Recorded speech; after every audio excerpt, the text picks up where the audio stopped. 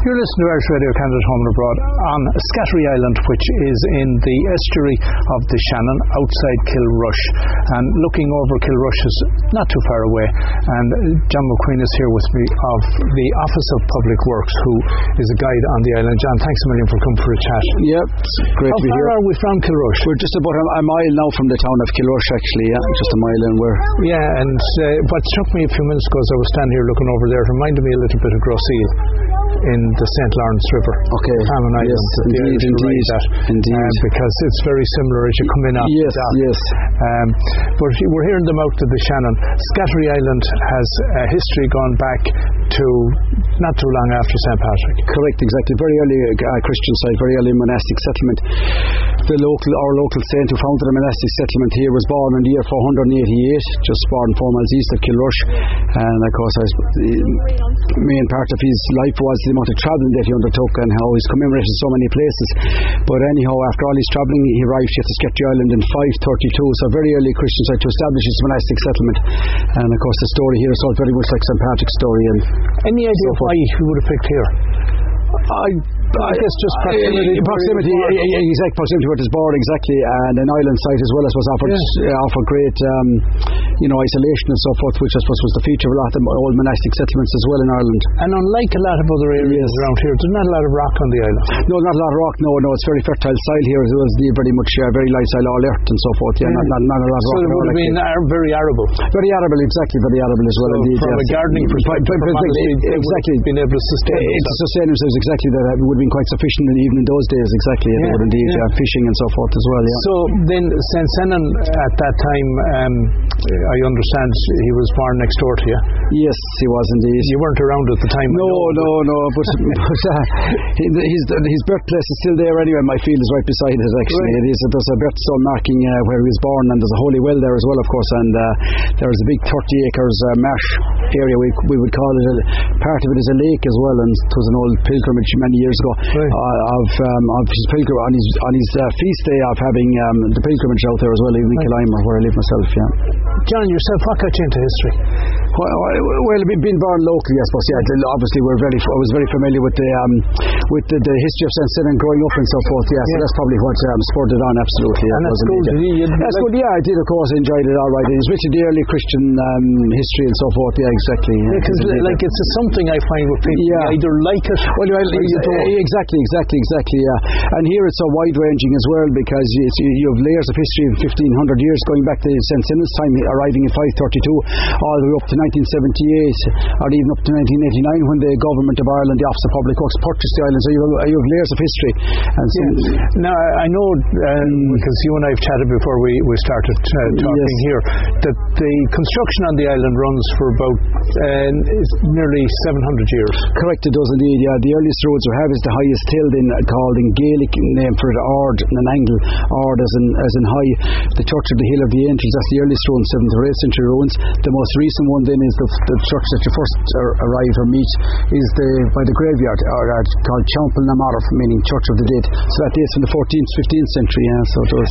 And the construction of all these are all stone constructions, so it would have been relying very heavily on artisans, whether they were local or whether they were part of the monastic settlement. Yeah, exactly. They would, as you say, skilled craftsmen, so to speak, as well, and so forth. And of course, it was considered a great honour to be involved in church building as well, of course, as well. So that probably would have been a factor as well. Yeah, I know we mentioned this earlier on again, that because, say, it's a fertile island, unlike other places where there was a lot of rock, all the stone that is here in the construction would have had to be brought onto the island. It would indeed, yeah, it would. Yeah, it's a very light size, like a garden here as well. So I suppose obviously they've used what's available, all right, to make the field divisions and that. But a lot of the building stone has been, even proven by geologists that had to be taken in from the mainland. And there was fortunate enough, there's a lot of local quarries in the Kilrush area, but there's even one just maybe 2 miles up the river there, just on the left-hand side. It's an industrial plant now, but we believe would have taken in from there as well.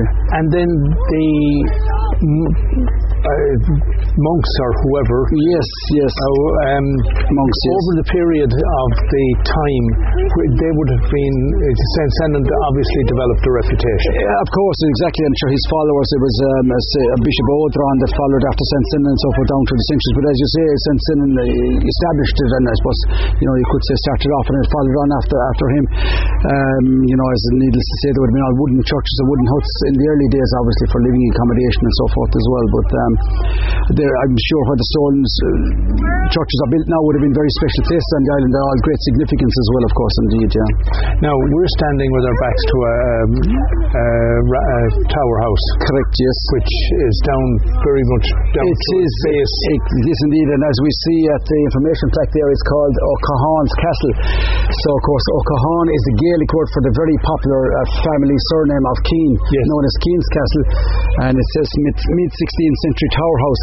So from our history books anyway, what we know is there was once several stories high with two battlements on each side of it, and of course obviously with its location it would have controlled entry onto the island as well. Of course it was strategically located, but the Keane family anyway they've had association with Scattery Island down through the centuries, almost going back to St. Sennan's time, because they were known as, there's a technical word for it called coarbs, C-O-A-R-B-S. That means they were stewards to the monastic lands, and they were very much caretakers of the monks and so forth. So they've had very long association with Scattery Island, and you're probably one of the earliest names.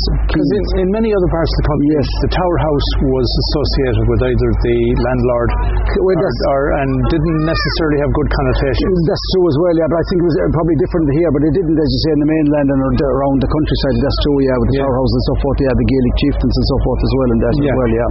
And I know Cahan is a very strong. It is very strong, yeah.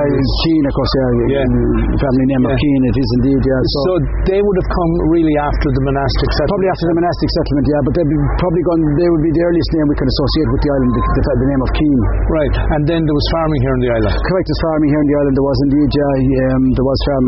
The land was very fertile. It was indeed, and well farmed, and obviously it's totally organic and natural as well and so forth. Yeah, it is indeed, yeah. So John, this area here was not badly affected by the famine? No, that's the amazing part about it. It was indeed that actually the main repopulation of Scattery Island occurred around 1843 because the river piloting for the River Shannon was taking place at a place called Pilot Hill, which is up near Lopehead in Kilbaha there in West Clare, and in 1843 there was a large cargo ship called the Windsor Castle, and it was carrying a valuable cargo of cotton, indigo, sugars and spices. It ran aground up near Lopehead, so the river pilots from Lopehead area, they rowed out and they towed the ship to safety to save it from being plundered and so forth, and to save the cargo on it. And there was a very long drawn out court case over receiving the compensation for salvaging the ship afterwards, but when the court case was concluded anyhow, some of the river pilots received £140, some 160, which is an awful lot of money at the time in 1843. And the island at that time, there was a landlord's agent who had a summer house here on Scattery Island. His name was Marcus Keane, and he saw the opportunity with the river pilots who were back in the Kilbaha area, back in Lopehead, that they had plenty of money, so he enticed them or made it attractive for them to relocate over here to Scattery Island. They were delighted to relocate back to Lopehead, to Scattery Island, and when they arrived in Scattery Island, they brought with them the traditions of farming and fishing and river piloting the River Shannon up and down the river, because of course they had great local knowledge of it and knew it so well. So that was, and the population actually flourished so much that by 1881 there was as many as 141 people here, so that's very significant, a very high point in the population. Also very significant in that it was after the famine times, and whereas the town itself of Kilrush suffered very severely, whereas the island here, the population actually flourished. And the main difference here was that the islanders would have been allowed to fish, and the land wasn't intensively farmed before that. To put it in context, the number of families, what kind of an area are you looking at then that they were occupying the island? Well, it was 180 acres, so they were allocated, some were allocated about 10 acres and some 6 acres, which is very sufficient for them because they had their gardens, and as long as they could have had, a few pigs, then you'd pork steak and you'd have bacon and so forth. Right. And then of course you would have a cow or 2 cows, and you could have milk and make butter and Scattery Island, but it's very renowned. So, as long as it's a small farm, they were happy enough with that. Some got 10 acres, some got 6 acres. So they would have been looked on as quite well off. They were quite well off, they were indeed. And of course their main occupation was what we call river piloting the ships up and down the river, guiding the ships up and down the River Shannon. And of course the River Shannon is tidal up as far as Limerick City, which is another 34 miles up the river. So that was very rewarding for them financially, so that's what they were looked on as. And that was 12 months of the year, so it was correct, year round. It wasn't exactly. Income, exactly. They weren't either seasonally dependent on farming or exactly. That's true. So that was very significant in that they were renowned as being quite well off. They were indeed. And of course, there's a lighthouse down the end as well. There is a lighthouse down at the end of Scattery Island, and it was first built in 1872, and in 1933 then it was made automatic. Prior to that, it used acetylene gas or propane gas, and in more recent times, the lighthouse in it was converted to solar panels in 2002, and it has a 10-mile range, and it's still in operation. That was quite progressive. It wasn't it? Going back even as far as 1933, it was made automatic. It was indeed. It was very needed down there as well. Obviously, coming up the River Shannon, to guide them that they wouldn't hit the rocks from the island and so forth as well. So it's, as I say, it's still in use today.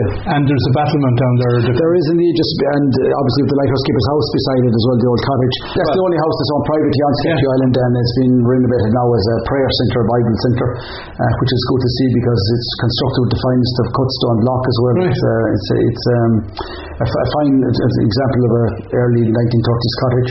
And then there's west of the lighthouse in you have that big blockhouse defensive structure. It's Napoleonic gun battery. So of course Napoleonic then would refer to Napoleon Bonaparte in France when he was conquering through Europe. Ireland was under British rule at the time, so France was seen as a good friend of Ireland, and his army might arrive in Ireland, and maybe with the support of the Irish they would attack over onto England, and the British were getting very worried about that, so they went into a big frenzy anyhow, and they decided to build 6 of these gun batteries on the lower River Shannon. There's 4 built on the County Clare side and 2 on the North Kerry side as well, so these gun batteries, they're unique to the lower River Shannon. Their construction, built to the finest of cut stone block. The blockhouse structure could contain capacity for 24 soldiers, and on top then you 2 big howitzer guns in a D shape where there were 6 little positions with little railings where there's 24-pounder guns, so it's a very big formal defence structure. And of course the gun batteries were never really used by the French invasion when Napoleon didn't happen, when of course Napoleon Bonaparte got beaten at the Battle of Waterloo in 1815. But the British decided there were still very good defensive structures, so in other words the garrison soldiers there up to about 1893 as well, and the gun batteries unique to the lower River Shannon because elsewhere on the coast of Ireland there are Matelor Towers which are designed oval shape as well. There's a beautiful round tower up there. There is, very and unique, and I mentioned above that it's got a belly in it. Correct, a very distinctive round tower. As I say, it's very unusual. It's one of only 2 in our store at the ground level. Very, very unusual. Normally all round towers, the doors are a third of the way up. And it's it also got struck by lightning then in the 1800s, and it's quite noticeable now because it's just kind of missing a top, a cone on top, but at the same time it's still very well preserved round tower, but it has a kind of a bulge on the north side of it as well. It's in great condition. It is. And when did people leave here? The people left here then in 1978, or I should say the last brother and sister left in 1978, but going back many years before that. The main reason people left the island was in 1954 the river pilot station was situated at the southern end of Scattery Island beside the lighthouse. So in 1954 the size of the ships getting a lot larger, and the Limerick Harbour Board who operated the river pilot system on the river wanted to use a motorboat for bringing the river pilots to the ships rather than depending on the rowing boats. So it wasn't suitable to install a motorboat at the southern end of the island, so the best solution was to close the Scattery Island station, transfer it over to the mainland over in Kappa in 1954, and of course being a river pilot was a very well paid job, so they had plenty of money. They were well able to purchase houses and lands over the mainland, and once one family started to leave the island, the others followed until Scattery Island was finally depopulated in 1978. So in the heyday then there would have been a school here as well? Correct, there would indeed. 1930s and 40s here there was as many as 14 families here, and there could have up to maybe 20 or 25 students, and the schoolhouse was situated just north of the pier as well. There wasn't. So if someone wants to come over here, the island is open from May generally in normal years it's open from May to the end of September. And the ferry, book your ferry over on the Kilrush side, that's an independent company. Exactly, an independent company. Very fortunate, we have a very good ferry company now run by Irene Hamilton. It's scatteryislandtours.com, so they have a daily schedule. Then and people can just go online and make a booking they can take a 2.5-hour trip here, or they can go for a longer stay for 4.5 hours. It depends what they wish. And when they get off the boat, they're met by someone, an expert like yourself. Well, fantastic welcome. And my colleagues as well. So we have a great team. We all enjoy working together as well. So one of the OPW team. So you'll be met by a tour guide, and we'll take you around to the monastic side of the island, and they explain to you all about the history of it and the long history of it as well, and so forth. And some people then afterwards, when the tour is complete, they might like to go for a little walk, then maybe down to the lighthouse and gun battery and so forth. When we came out, we got the 2 o'clock ferry. We're due to get back, so you're roughly 2 hours on the island, and that's really enough. So if someone, what they should do is allocate the afternoon. They could, exactly. They could indeed, I'm sure there's no better place to be on a fine day, so to speak. There is, and the scene today in particular, we're looking out, and the Shannon is like a river. It's like a river out there. Exactly, it is indeed. It is beautifully calm. It is indeed beautifully calm as well. It is indeed. Indeed. Well, John, it's been a real pleasure getting to know you and learning all about the island, and I encourage everyone who's certainly coming in, when Shannon, the flights open up in Shannon again, this is a part of the country you definitely have to take in. Well, thanks very much, Austin. Thank you.